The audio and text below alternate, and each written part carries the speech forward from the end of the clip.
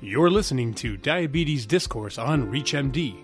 On this episode, we'll learn about the artificial pancreas with Dr. Stuart Weinzimer, who's a professor and interim section chief of Pediatric Endocrinology and Diabetes at Yale School of Medicine. Let's hear from Dr. Weinzimer now.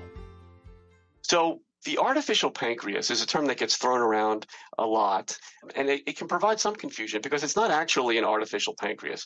The artificial pancreas represents the integration of two separate devices, a continuous glucose monitor or sensor and an insulin pump. When you combine these two devices, what you now have is an insulin pump that, instead of providing the same rate of insulin delivery all the time, can dynamically adjust the insulin delivery based on what the blood sugar readings are.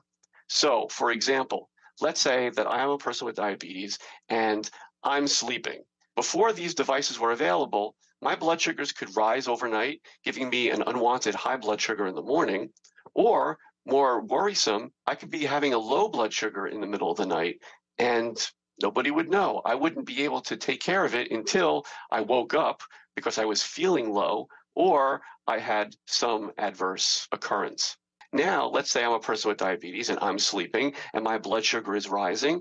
The insulin pump will read those rising numbers and automatically start giving more insulin and bring my blood sugar back down into the target range. Or on the other hand, if my blood sugar is falling into a potentially unsafe range, the insulin pump will know this and stop delivering insulin before I even get to a low blood sugar.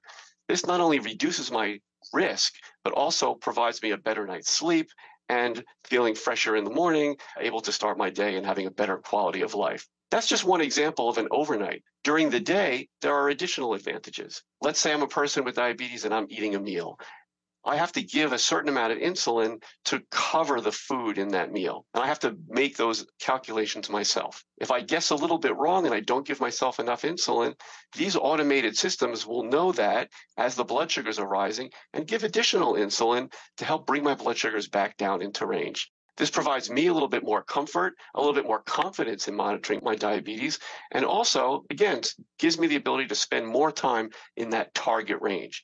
This makes me feel better during the day, and when you accumulate all that time spent in a tighter range, will translate to a better long-term health outcome. That was Dr. Weinzimer talking about the artificial pancreas and how it can help patients with type 1 diabetes. To access this and other episodes in our series, visit Diabetes Discourse on ReachMD.com, where you can be part of the knowledge. Thanks for listening.